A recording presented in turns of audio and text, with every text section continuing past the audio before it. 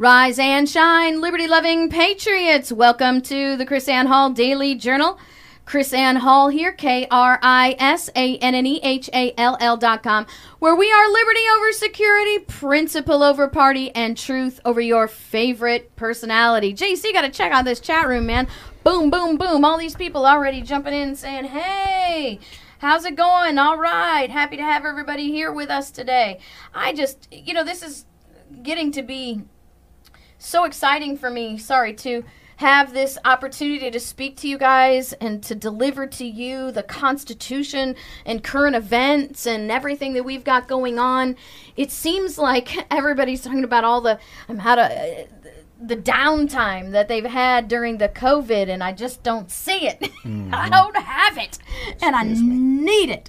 Yeah, KrisAnne was back there messing with a camera today, and kicking it and knocking it around and slapping it around, and that's what happens when you leave me alone with the camera. Privyet! Privyet! Voice in the dark. Privyet. Privyet. All right. Over again. We got Washington State in the house. We got the Silva family in the house. Silva family, the whole family, JC. Cool. Like mom, dad, and everybody. And they're students. Correct me if I'm wrong, Silva family, but you guys are students at the LibertyFirstUniversity.com. All of the family does the LibertyFirstUniversity.com Thank you. stuff that we have. I don't think our crowd would have minded that, JC. No, but the YouTube censors might not have liked that. The YouTube while censors. I unholstered. While you unholstered. Thank you for that. I'm not carrying cover on my person anymore, sir. But look, we got Blue North in the house. We got Denver. And we've got Central Indiana, Tacoma in the house. Sausalito, California. Where is Sausalito? Do you know where that is?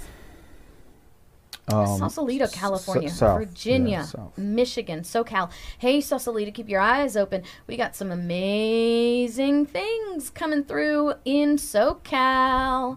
So those of you who missed us in NoCal, watch out for us in SoCal. Things are coming forward and doing what they need to do. JC, I forgot to mention yesterday when we've been talking 2 days now about the Chicago. Why is everybody giving California such a bad deal when it's Chicago that has... The government in Chicago is off the chain, JC. Threatening to bulldoze churches for staying open. I don't even over the top. That. Well, our friends Sausalito, just north of the is that far north? Sausalito, just north of the Golden Gate Bridge. Voice in the Dark says, shared our Sacramento rally speech with everyone I know. That's going around. It's pretty amazing. It's got to be God. It's totally God thing, the Sacramento speech, because he's making amazing things happen. Look, you got some Bakersfield people here, too. Yeah, Bakersfield in the house. Again. So what was I saying? I don't even remember. But I forgot to mention that our friends at Liberty Counsel are representing 2 of the pastors in Chicago under threat by the Chicago governor and the Chicago Department of Health. And I was actually contacted by a 3rd pastor. I spent a good bit of time this morning on the phone with our Liberty Counsel friends, and we're going to try to get another pastor hooked in. But they're already at the appellate level for injunctions. This is how quickly this stuff is moving, and it's going to be moving really, really quickly when the governor shows up with a bulldozer. What? I don't get this. And this whole argument that we talked about yesterday, I feel like I'm standing up and re-preaching some other preacher's message. You know how guys do that, right? Well, the preacher and then they go in and re-preach the message. It's what we did yesterday.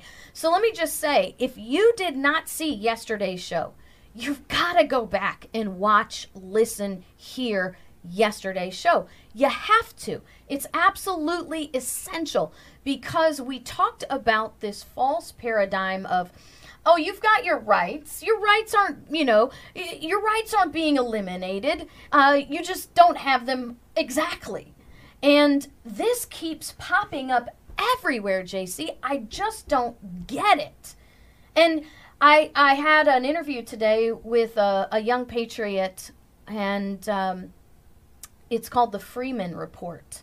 What What a great... Don't tell me that all the millennials are snowflakes, because we've got great millennials out there.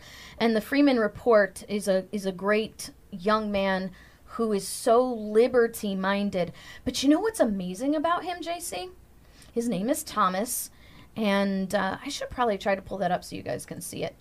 Yeah. But he's on YouTube, but he's not only liberty-minded. I have never seen... well, let me put never. I hate doing that. I will have rarely seen a young man of his age group so hungry for understanding truth and knowledge. And I don't know if I'm going to be able to pull this up right now. Maybe I'll look for it a little bit later. Dragon's Talon throwing out the Thank you, Dragon's Talon. super chat And welcome, already. Kevin from Kentucky. This guy who designed the Lemuel Haynes T-shirt was sent to us. Man, Really? one of my favorites. I wear that all the time. No, I know you need Appreciate to. that. I know he gave you permission. You need to put that up on GodGunsLiberty.com. Yeah, we need to connect. Yeah, you need to do that. You need to do that. Anyway, so we were talking about this stupidity of people saying why are you whining about losing your rights? Nobody's lost their rights. But in the argument, JC, they say that you haven't lost your rights. You can still do them here. You can still do them there. You can still do them somewhere else. You can still do them this way, right? But the very definition of infringed and the words in the Bill of Rights that say shall not be infringed, the very argument is your rights are not being eliminated because you can do them here, here, and here. You just can't do them here and here. Their argument contains the understanding that they're being infringed, right? Because infringed doesn't mean eliminated. Right. And that's something that we've really got to understand. Infringed does not mean eliminated. No, it's literally on the fringe, against the fringe. Against the right? fringe. Fringe. Yeah. Against Fringe the fringe. is the root of that word. Infringe. Infringed. Shall not be infringed. It's on the edges. The fringe. And so then they come Play out. golf, right? Yeah. Right around the outside of the putting greens, the fringe.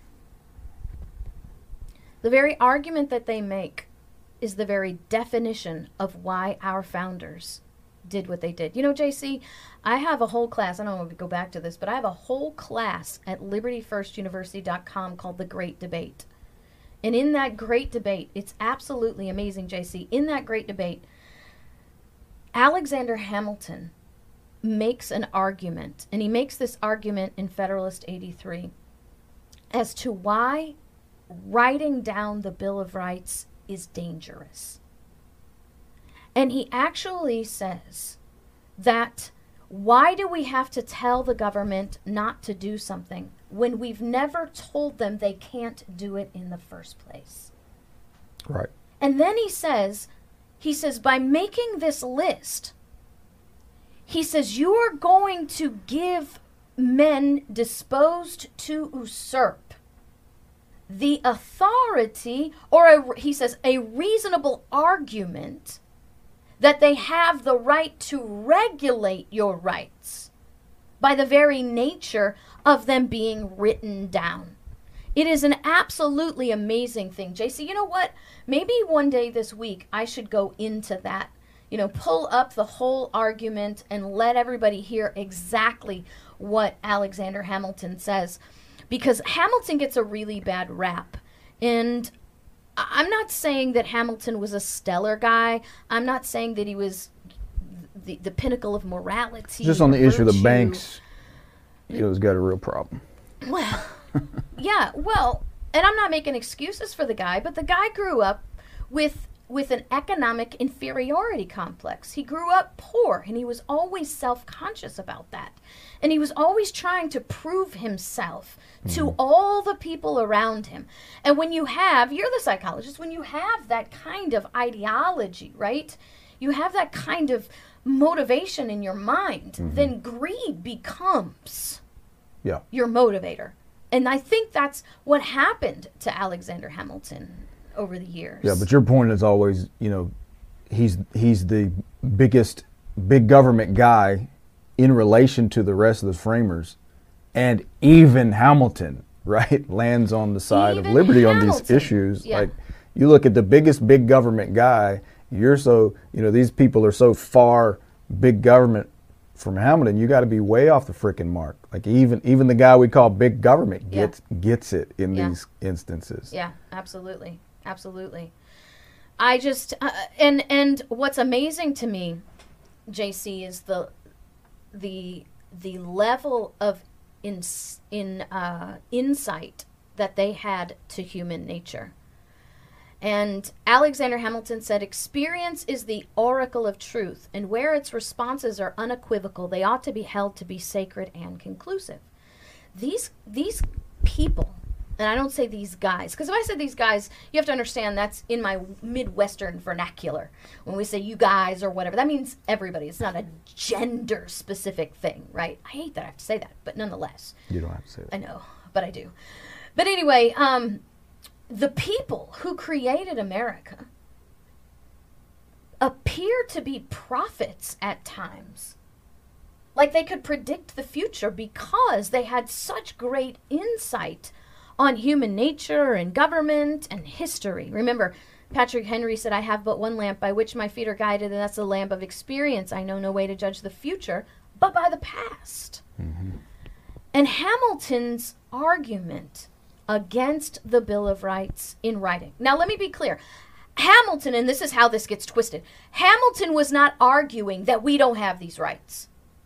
Hamilton was not arguing that government should regulate our rights. Right. As a matter of fact, he was saying the exact opposite. He was arguing the potential danger of a written Bill of Rights. He said not only was it dangerous, he said it was unnecessary. Mm-hmm. And what's amazing, is that everything that he warned would happen if we put the Bill of Rights in writing has happened and is happening right now. Which his basic argument was, if first off, he said in the Constitution, the main body of the Constitution, we didn't enumerate any authority to restrict these things. So why do we have to tell them don't do what we never told them they could do in the first place? And he says the fact that you put the Bill of Rights, the Bill of Rights as we know it now, in writing, these government actors are going to use that as a pretense to control your rights. Absolutely. I actually have it right here in front of me. I think this is appropriate. So I said it was Federalist 83. It's not. It's actually Federalist 84. So I'm glad I found it so I could correct myself. Hamilton says that the Bill of Rights are dangerous and unnecessary. He says, the Bill of Rights would contain various exceptions to powers not granted, and on this very account would afford a colorable pretext to claim more than were granted. For why declare that things shall not be done, which there is no power to do? And so we have to understand the whole premise of limited power in government.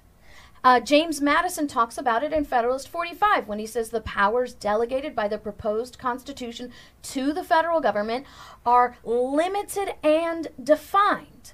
He says those that remain in the states are numerous and indefinite. So Madison and Hamilton are two of the three anti-federalists that are explaining throughout the entire Federalist Papers that if we follow the Constitution the way it's written, we will have a limited and defined federal government that will only be authorized to exercise the authority specifically delegated. So that's what Hamilton's doing. He's referring back to that, right? Yeah. And so Hamilton says, why, for instance, should it be said that the liberty of the press shall not be restrained? Notice he used the word restrained and not eliminated, okay? Because you still have your rights. Mm-hmm. You just can't do this, that, or the other, right? So they didn't talk about eliminating rights. They didn't talk about eliminating rights. These knuckleheads talk today. No. He says, why, for instance, should it be said that the liberty of the press shall not be restrained? Yeah, you gotta get a package.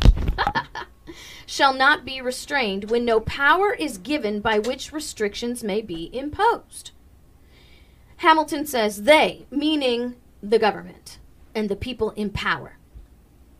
He says they may urge with a semblance of reason that the Constitution ought not to be charged with the absurdity of providing against the abuse of an authority which was not given, and that the provision against restraining the liberty of press afforded clear implication that a power to prescribe proper regulations concerning it was intended to be vested in the national government.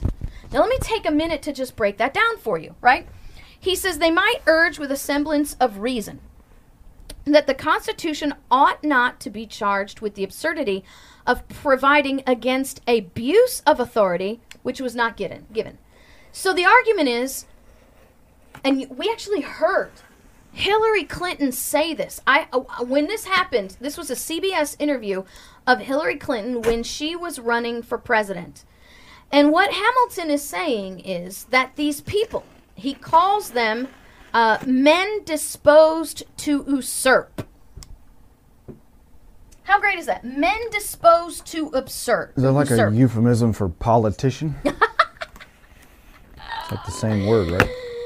Oh, men disposed to usurp, right? So he's saying, so these people disposed, you want to break that down into I thought that was the modern microphone. vernacular? It's my brake pads. Oh, your brake pads. Boy, they're quicker than the microphone. Yeah. So break that down from a linguist perspective, men disposed to usurp. Well, describe that. I mean, corrupt. You said politician. Corrupt politician, right? Which is in their nature to, power hungry. Power hungry, right. Power disposed to usurp. People whose M.O. is to take your stuff. And there's so many politicians. It's like that's their nature. It almost seems like that most of them have to have that nature for even wanting to go into politics, right? That's the motivation, right? Not to defend greedy SOBs, not to defend the rights of the people, but like the whole purpose that they go in there, they want to be able to control the people and trample their rights in order to increase their power and wealth, right, on the backs of the people. So he says these men disposed to usurp might urge with a semblance of reason that the command that we not infringe upon your rights implies that we have an authority to regulate them as long as we don't infringe upon them. Yeah. And that's what these nincompoops are always running around and saying, the pundits and the law professors and this, that, and the other, that the government has an authority to regulate as long as they don't eliminate, right? They have transformed that word infringe to eliminate. So we can regulate you to high heaven as long as we don't eliminate your right. But remember, Hamilton's already said that you're not allowed to interfere, right? You're not allowed to impose restrictions. So now the opposite of what Hamilton argued has been turned into legal doctrine by law professors and attorneys. It has been turned into legal doctrine. So we're not eliminating your rights, but because you put them down and said we're not supposed to infringe upon them, that implies that you meant that we were supposed to regulate them, or that we had an authority to regulate them a little bit. I mean, that's what you're hearing. And then he says, so we have a proper power prescribed to us by implication, right? That's what you get. That's how you get plenary power definitions. They always implied power and interpreted power. That police power comes from that too. Police power is an implied power, sovereign right? Immunity. The necessary and proper clause develops these doctrines of implied power. When in reality, our founders said we don't have any implied power. We have specifically delegated, enumerated power. By the way, doesn't that term sovereign immunity, when applied to government, contradict the very nature and definition of government in America? You think about that first bit of Declaration of Independence.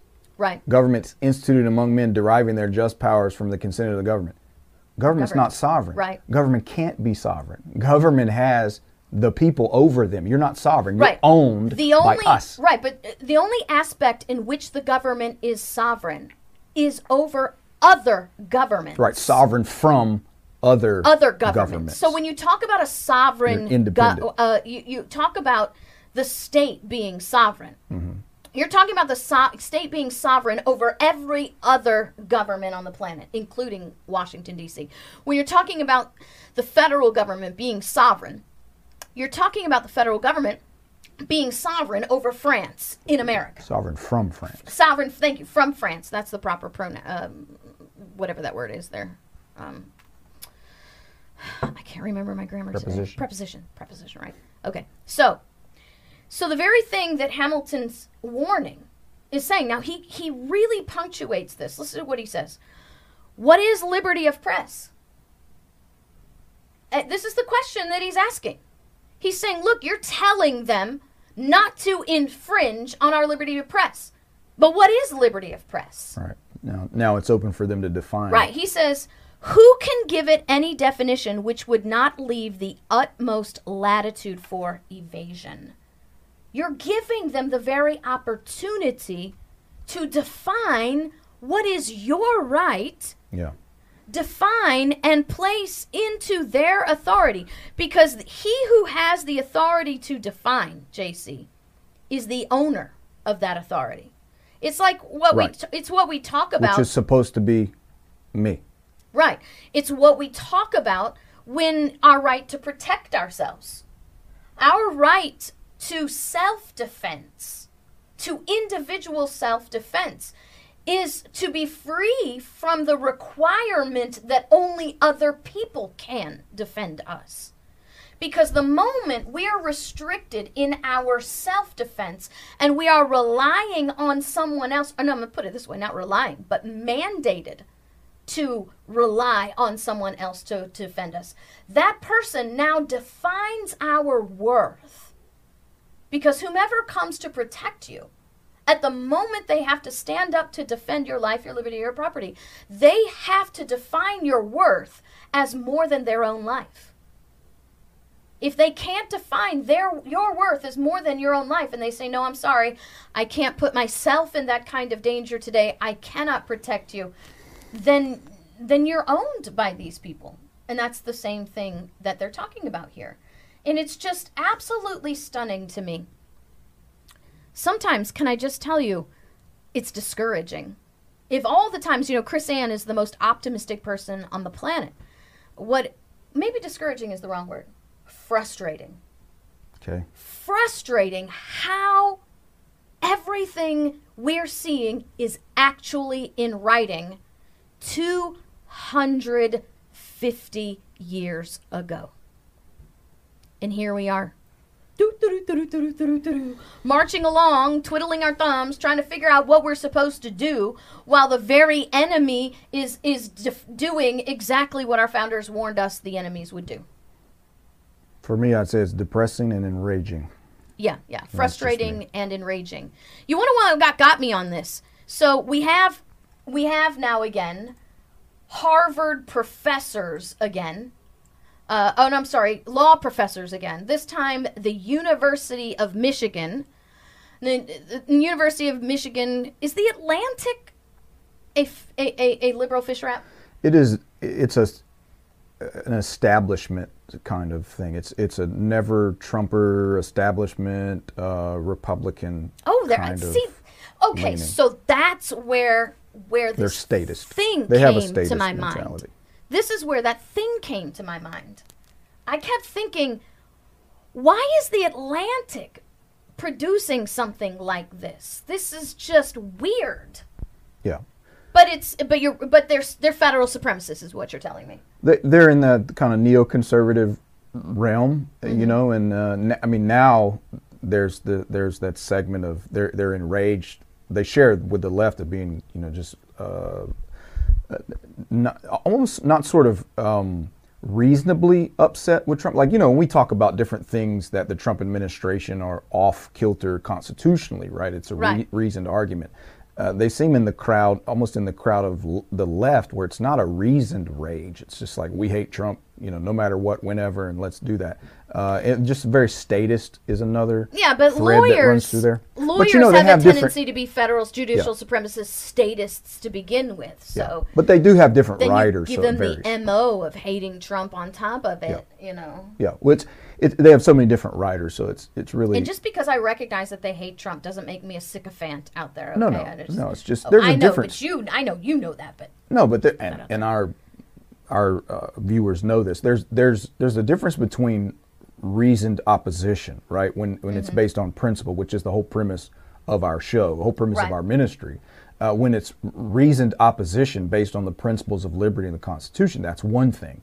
But just like the anti-Obama, anti-Trump, whatever, if it's in the realm of, you just blindly hate the guy till you can't see straight, can't think straight. Right. That's a problem. yeah. So there's no historical justification for one of the most dangerous ideas in American law. Now, this is the subtitle. This is the head explosion moment for Chrisanne. The founders didn't believe, in the negatives here, the founders didn't believe that broad delegations of legislative power violated the Constitution. But conservative originalists keep insisting otherwise. I can't even. It makes it more difficult every day to deal with these people, JC, because I have to wonder, do you think that they're actually illiterate? Because here you have a bold statement, right? Hear this.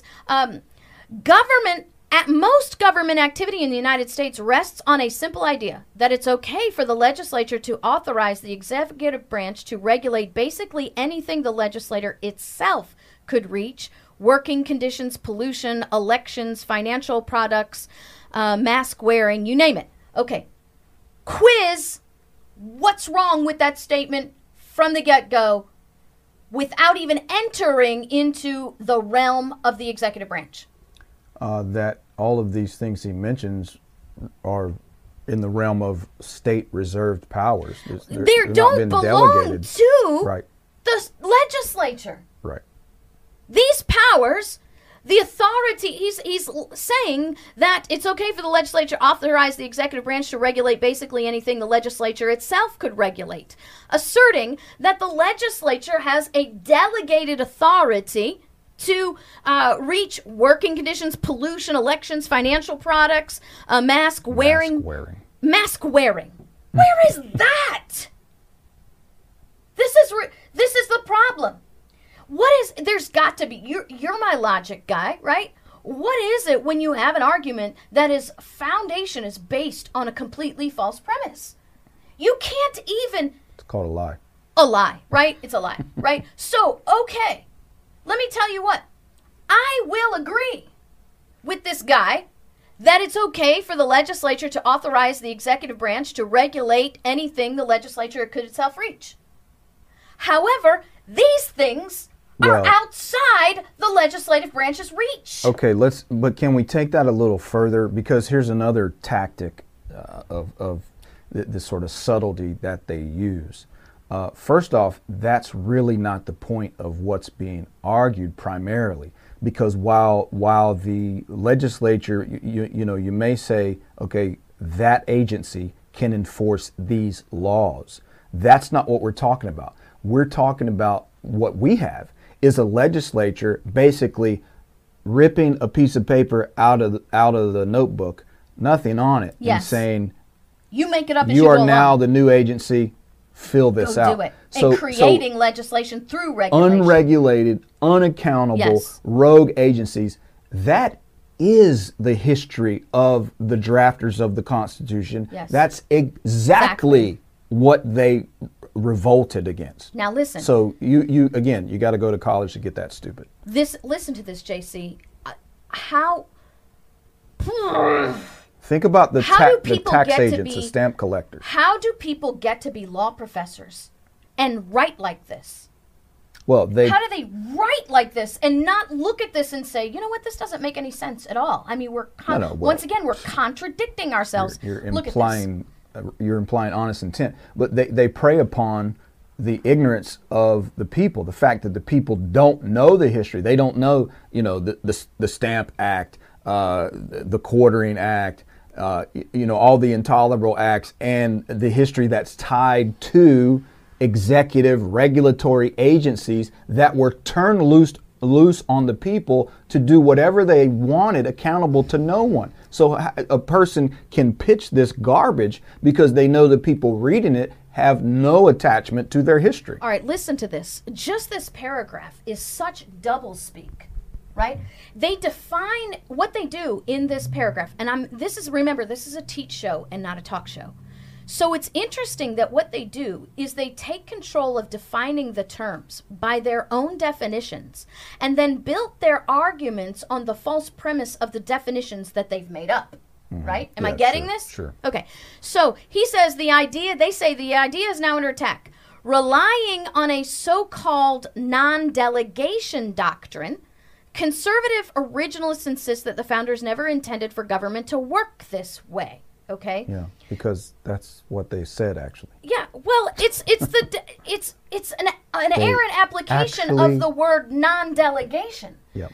Our argument is if the Constitution did not delegate the authority, you can't exercise it. Their argument is that Congress can exercise whatever they choose based on our definition of the General Welfare Clause, the Necessary Proper Clause, the Commerce Clause, and as long as we can sort of bootstrap and figure out a way to jimmy a power in there, then the Congress can delegate power to the executive branch. I can simplify it. It's basically saying that as long as the legislature is the one that authorizes lawlessness, it's okay. Now look at what they say. They call for courts to strike down any laws that delegate too much power.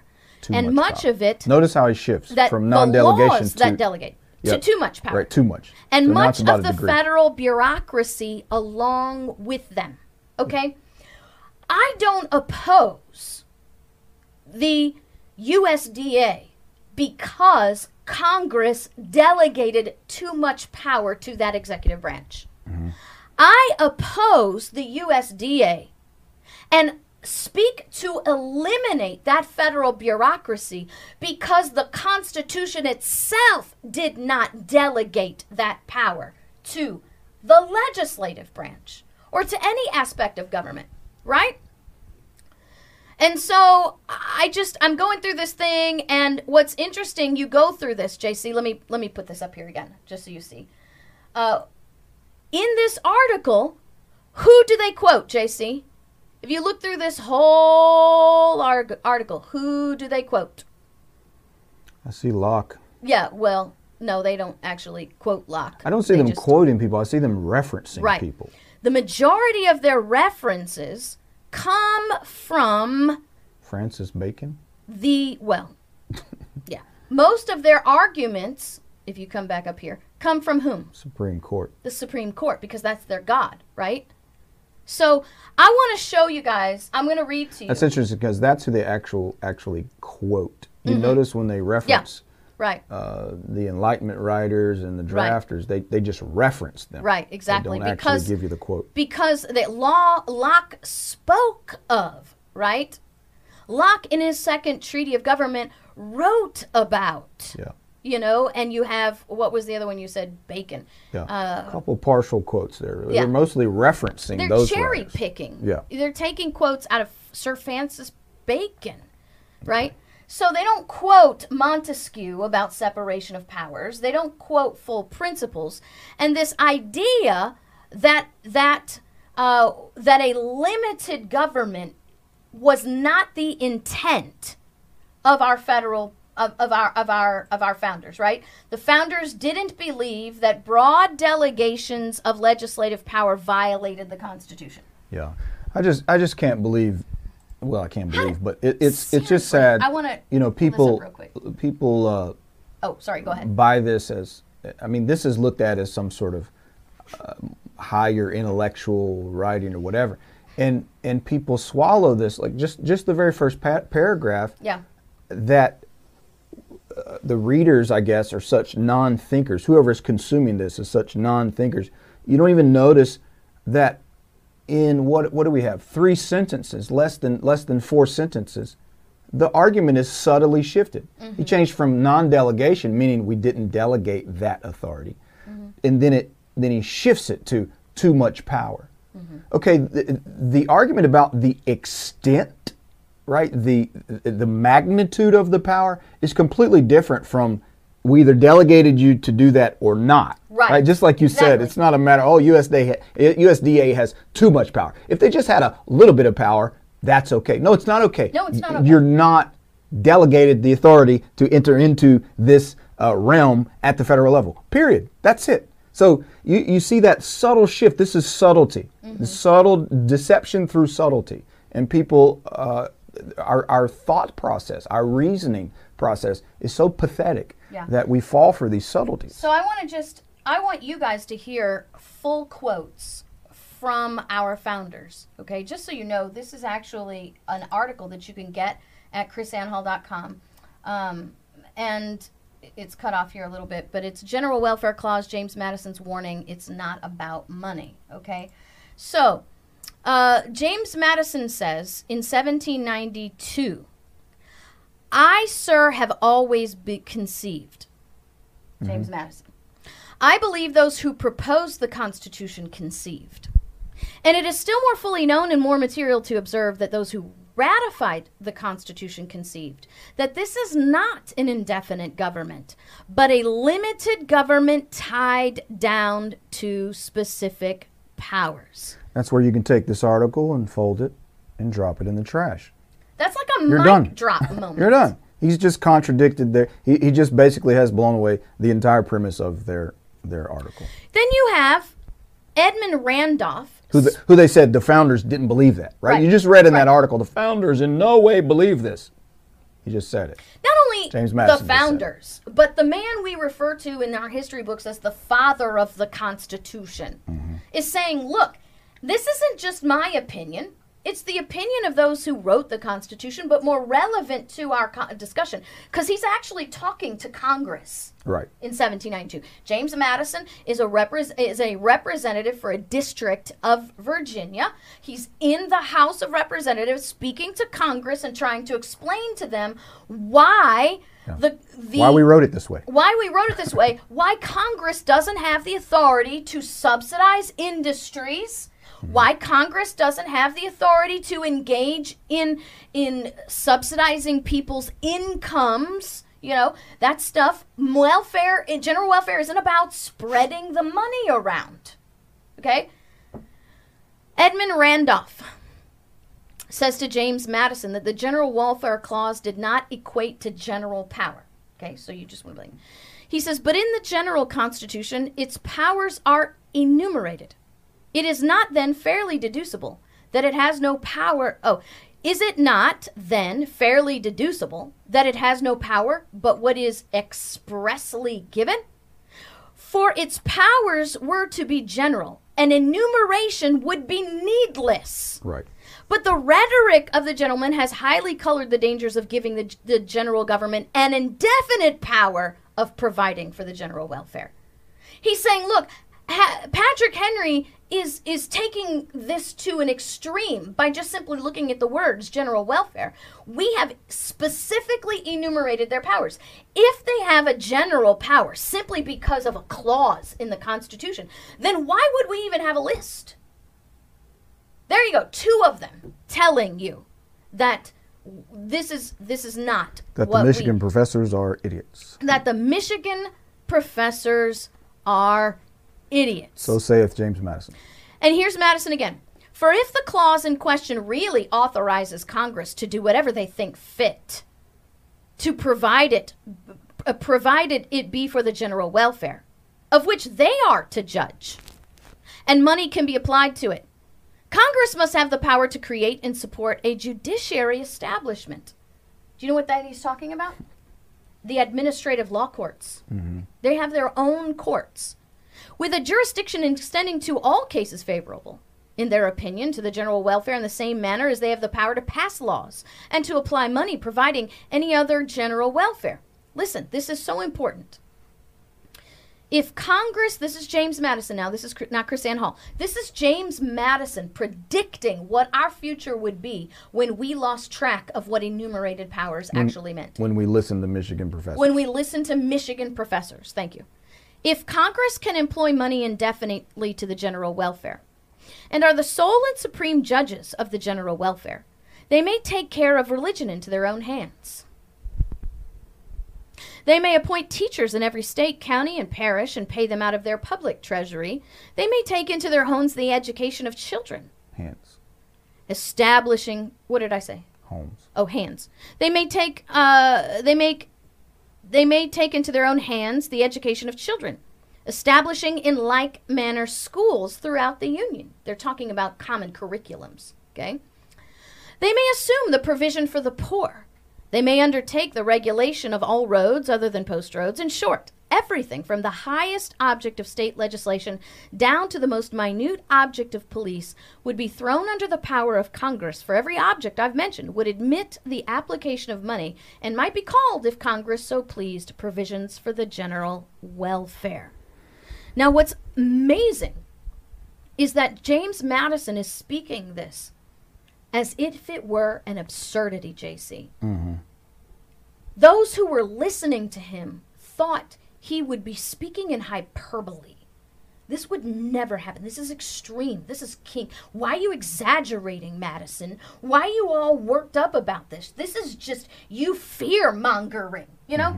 Mm-hmm. He says, I venture to declare, it is my opinion that were the powers of Congress to be established in the latitude contended for, it would subvert the very foundations and transmute the very nature of limited government established by the people of America. So instead of hyperbole, it ends up being reality. Prophecy. Yeah, absolutely. So, what do? Once again, no people will tamely surrender their liberties nor be easily subdued when knowledge is diffused and virtue is preserved. But on the contrary, when the people become universally ignorant and debauched in their manners, they will sink under the weight of the government they request.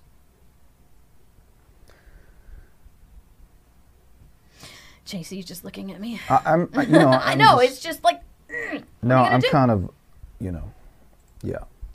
No, I honestly, I'm kind of emotionally spent it's with called this Minnesota thing. Emotional searing. No, I'm not seared. No? You'd like to sear some things. Yeah. But you're not seared, right? Gotcha. All right, there we go. Okay, so we have this thing that I've been seeing in the news about, you've seen the picture of the guy who made an effigy of the Kentucky governor. Hanging from a tree? Hanging from a tree. Now, I'm going to admit to you right now that the article that I have up here is not the best article on this. It's just a cursory review of what's going on. I've read probably 10 different sources on this. The reason I chose this one is because it was the only one that I could put up here so you could see the actual picture. Mm-hmm. Okay? So you could see the actual picture. None of the other media sources, not Fox, not anybody, would actually show the picture. And the other thing was, I couldn't stop the freaking pop-up videos. I'm so irritated. So it's the Kentucky governor? So it's the Kentucky governor, and the guy was fired from his job for hanging the Kentucky. Now, it's whatever, just because his boss is a tyrant. And what I'm reading everywhere, the liberal media is freaking out. This is outrageous. Just the liberal media? The conservative media is freaking out in a less bombastic kind of way. Okay. Does that make sense? So I would say they're overreacting. But they're uniformly condemning this as unacceptable and unheard of. Unacceptable, and that's it. Say that again. Unheard of. Unheard of. Okay? This is un-American. So what exactly, then, would you say about, I don't know, picture. Would that picture be un-American? Because that is an effigy of a tax collector hanging from a tree by our Sons of Liberty. I mean, seriously, how about this one? That is not actually a real hanging. That is an effigy of a hanging, and they're about to burn it to the ground. What about this one? You actually have two of them hanging from this tree, which, by the way, is the Liberty Tree that we hear about in history. Not only did they have effigies of hangings, JC, they also had mock funeral processions with effigies on the coffins. So are we to... The generation that drafted our founding documents. The generation that... And okay, these are the Sons of Liberty. Some of the men who actually drafted the first amendment. Literally put quill to paper. Quill to parchment. Quill to paper, yes. Literally put quill to paper. Did the very same thing that this man did, which is unheard of, outrageous, offensive. JC, do you know how many times I've taught the history of our Sons of Liberty, and I've told people, I've just put out there, what would happen today if we did that? And there you have it. And there you have it. Well, if our Constitution is no longer acceptable, then surely what the people, who drafted it, how they express themselves politically, is not going to be acceptable either. But I think the point there, when you say, and they're saying, I think one fully said, unheard of in American history. Unheard of in American history. That's called a lie, actually. It's a lie. That's a lie. So you either don't know your history or you're lying. You know what? This calls for a little Thomas Jefferson interlude. There we go. A little Thomas Jefferson interlude. I wish I had like a special music that could play in the background for my Thomas Jefferson interlude. He says, and I usually leave off this first sentence, JC, but I'm actually going to read it because the very first sentence is a comment on the character of the people. So what has happened is John Norville is wanting to set up a newspaper. And Norville is asking Jefferson in 1807 as President of the United States. Okay, Jefferson in 1807 as President of the United States. Jeff is asking Jefferson, what do you think would be a great format for a newspaper? And Jefferson says, to your request of my opinion of the manner in which a newspaper should be conducted, so as to be most useful, I should answer, quote, by restraining it to true facts and sound principles only, end quote. So Jefferson's response to Norville, that a newspaper, in order to be most useful, must restrain itself to true facts and sound principles, which, by the way, is what we endeavor to do here. Liberty over security, principle over party, truth over personality. No matter how it hurts your feelings. No matter how it hurts your feelings. He says, yet I fear such a paper would find few subscribers. People out there in our chat room, can you see that in America today? Seriously, do you find it frustrating that you try to provide your friends, your family members, and your close associates with pieces of fact and sound principle, and they're not interested in it? They're more interested in the false narrative from the newspapers. Just a little question out there, because nothing is new under the sun. Now listen to what Jefferson says. And I'm quoting Thomas Jefferson's letter to John Norville, June 14th, 1807. It is a melancholy truth, Jefferson says. Depressing. Yes, thank you. We'll have your parentheticals there. That's really great. It is a melancholy truth Depressing. that a suppression of the press could not more completely deprive the nation of its benefits than is done by its abandoned prostitution to falsehood. That's awesome. Abandoned prostitution To falsehood, right? That's great. He's saying a suppression of the press could not be more completely deprived. Well, I'm sorry, I always get that wrong.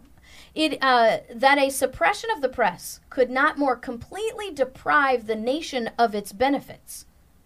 So the government could not suppress the press more dangerously Well, if the than press the is press is suppressed, Yeah. right? If you suppress, in other words, we need the press. Mm-hmm. We need the press. The nation needs the press. It's a benefit, right? Right. The press he's talking about, Right. restrained to true facts, sound principles, Right. to inform the people. I mean, that was the whole thing of, the purpose, the First Amendment and these principles. As you see Samuel Adams, for instance, making his newspaper in the midst of all this stuff going on to inform the nation. It was, and primarily, by the way, for the press to shine its light on the government in order to inform the people what the government is up to. But he's saying But they've abandoned Right. their But the- abandoned prostitution to falsehood. is worse than a suppression of the press could actually create.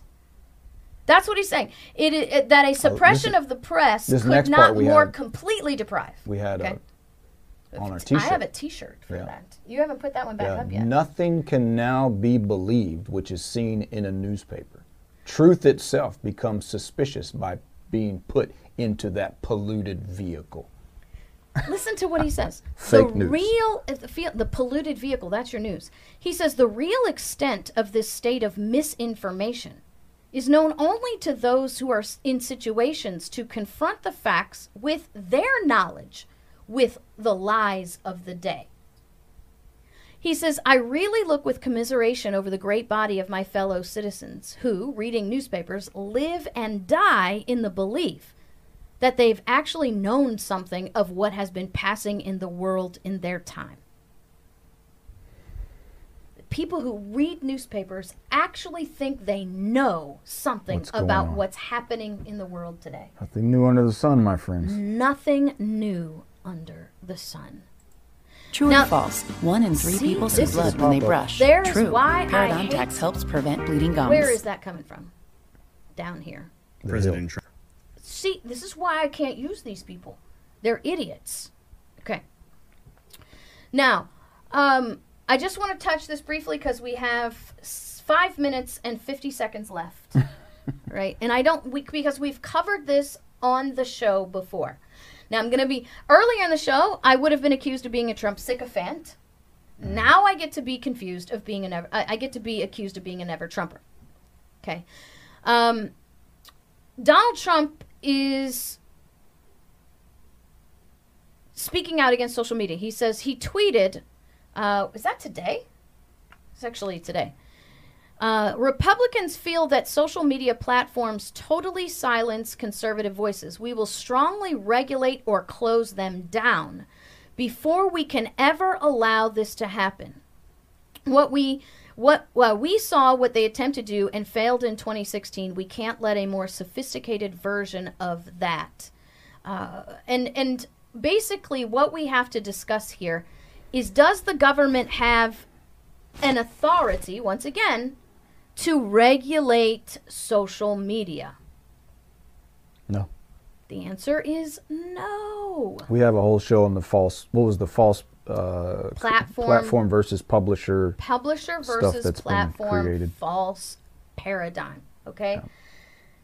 Do you want the government? I see numerous conservatives arguing on those grounds. Numerous conservatives arguing on that. And ground. it's funny, one very popular conservative guy, I heard him, the way he expressed it, he said they should be classified as publisher, whichever one now. So he's actually arguing, give them the label, put that label on them, classify them, define them by the government, so that you can then go and shut them down. So, I mean, he's literally talking about let's let's put you in a different classification for the sole purpose of shutting you down. Yeah. That's your conservative argument. Closing that. I'm just shutting those down. But that's kind of the flip side of the never Trump, right? Right. The never Trump, if you're a never Trumper, you hate the guy so blindly that you can't think straight. Then the other side of the coin is you love the guy and loyal, so loyal, so in love, so enamored that you can't think straight. So there are only two classes of businesses. No, it wasn't Ted. There are only two classes of businesses that ought to matter to Americans. Two classes. Private businesses funded by private money and businesses funded by tax dollars. That's the only classification. Number one, we shouldn't have businesses funded by tax dollars. Right.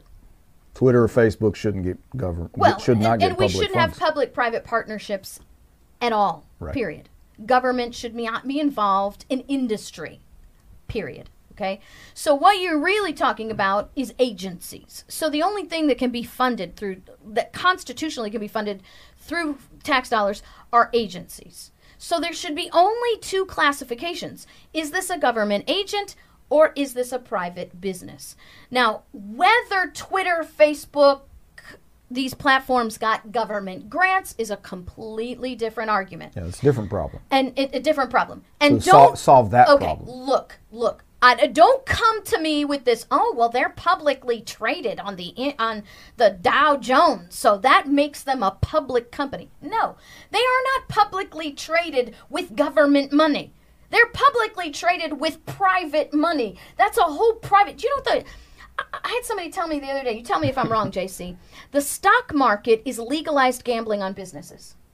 Would that be right? Basically. Okay, so the stock market being legalized gambling on businesses, which means that if you go to the poker table and you bet on something, or well, I guess it would be better. If you go to the horse races and you bet on the horse, that horse is a publicly traded horse. Does that mean now that it's a government property? The First Amendment is there to keep government from infringing on the rights of the people. Not to keep them, but to, set up these boundaries so people will stop them from infringing on them. The very thing that Donald Trump is suggesting be done to Twitter is the very reason the First Amendment was written in the first place. Because you're not supposed to shut down people's businesses and shut down. Now, Twitter being a private business has the authority to control the message of its business. And That's if you don't like it, find another business. It's a that will trap. do it. This is the trap. It's the trap that's laid. You get you so angry about what they're doing to you, which nobody's arguing. Does Twitter target conservatives? Yeah, absolutely. So you get so angry that this is how you fight them. You better stop censoring me, or I'm going to destroy my First Amendment. Right? Yeah. Don't punch me, or I'm going to commit suicide. And what's What even worse, is wrong? JC, in our last few seconds trap. before we have to go, it's not only a trap on that, but it's once again the only solution that we can come up with our problems Yeah. is asking the government to fix it for us and creating even bigger government. This is what we have to get over. We have to stop thinking like subjects if we're ever going to be free. It's sad you have to keep pointing that out. The answer to your problems It's kinda is like- not more government. The More government is your problem. Yeah, that's the one thing. Since we didn't talk about that thing because I'm not able to at the moment, but as I watched the video from Minnesota, what bothered me were the people standing there negotiating, begging, talking, as one human being slowly murdered another human being. In public. And people stood there arguing, begging, pleading, negotiating. And that's the thing, that you have to keep pleading with people to stand on your own 2 feet, do something. In relationship What to is that wrong with pleading thing, here's your homework for your pleading thing. Your homework for today's Teach Show is to go read Patrick Henry's speech, Give Me Liberty or Give Me Death, because he talks about the begging and pleading thing. Yeah. Well, I made my statement known. All you ghouls out there, I see that happening. No more begging, no more filming, no more negotiating. I see that happening. I'm intervening. Let the chips fall where they may. God bless you guys. We will see you tomorrow.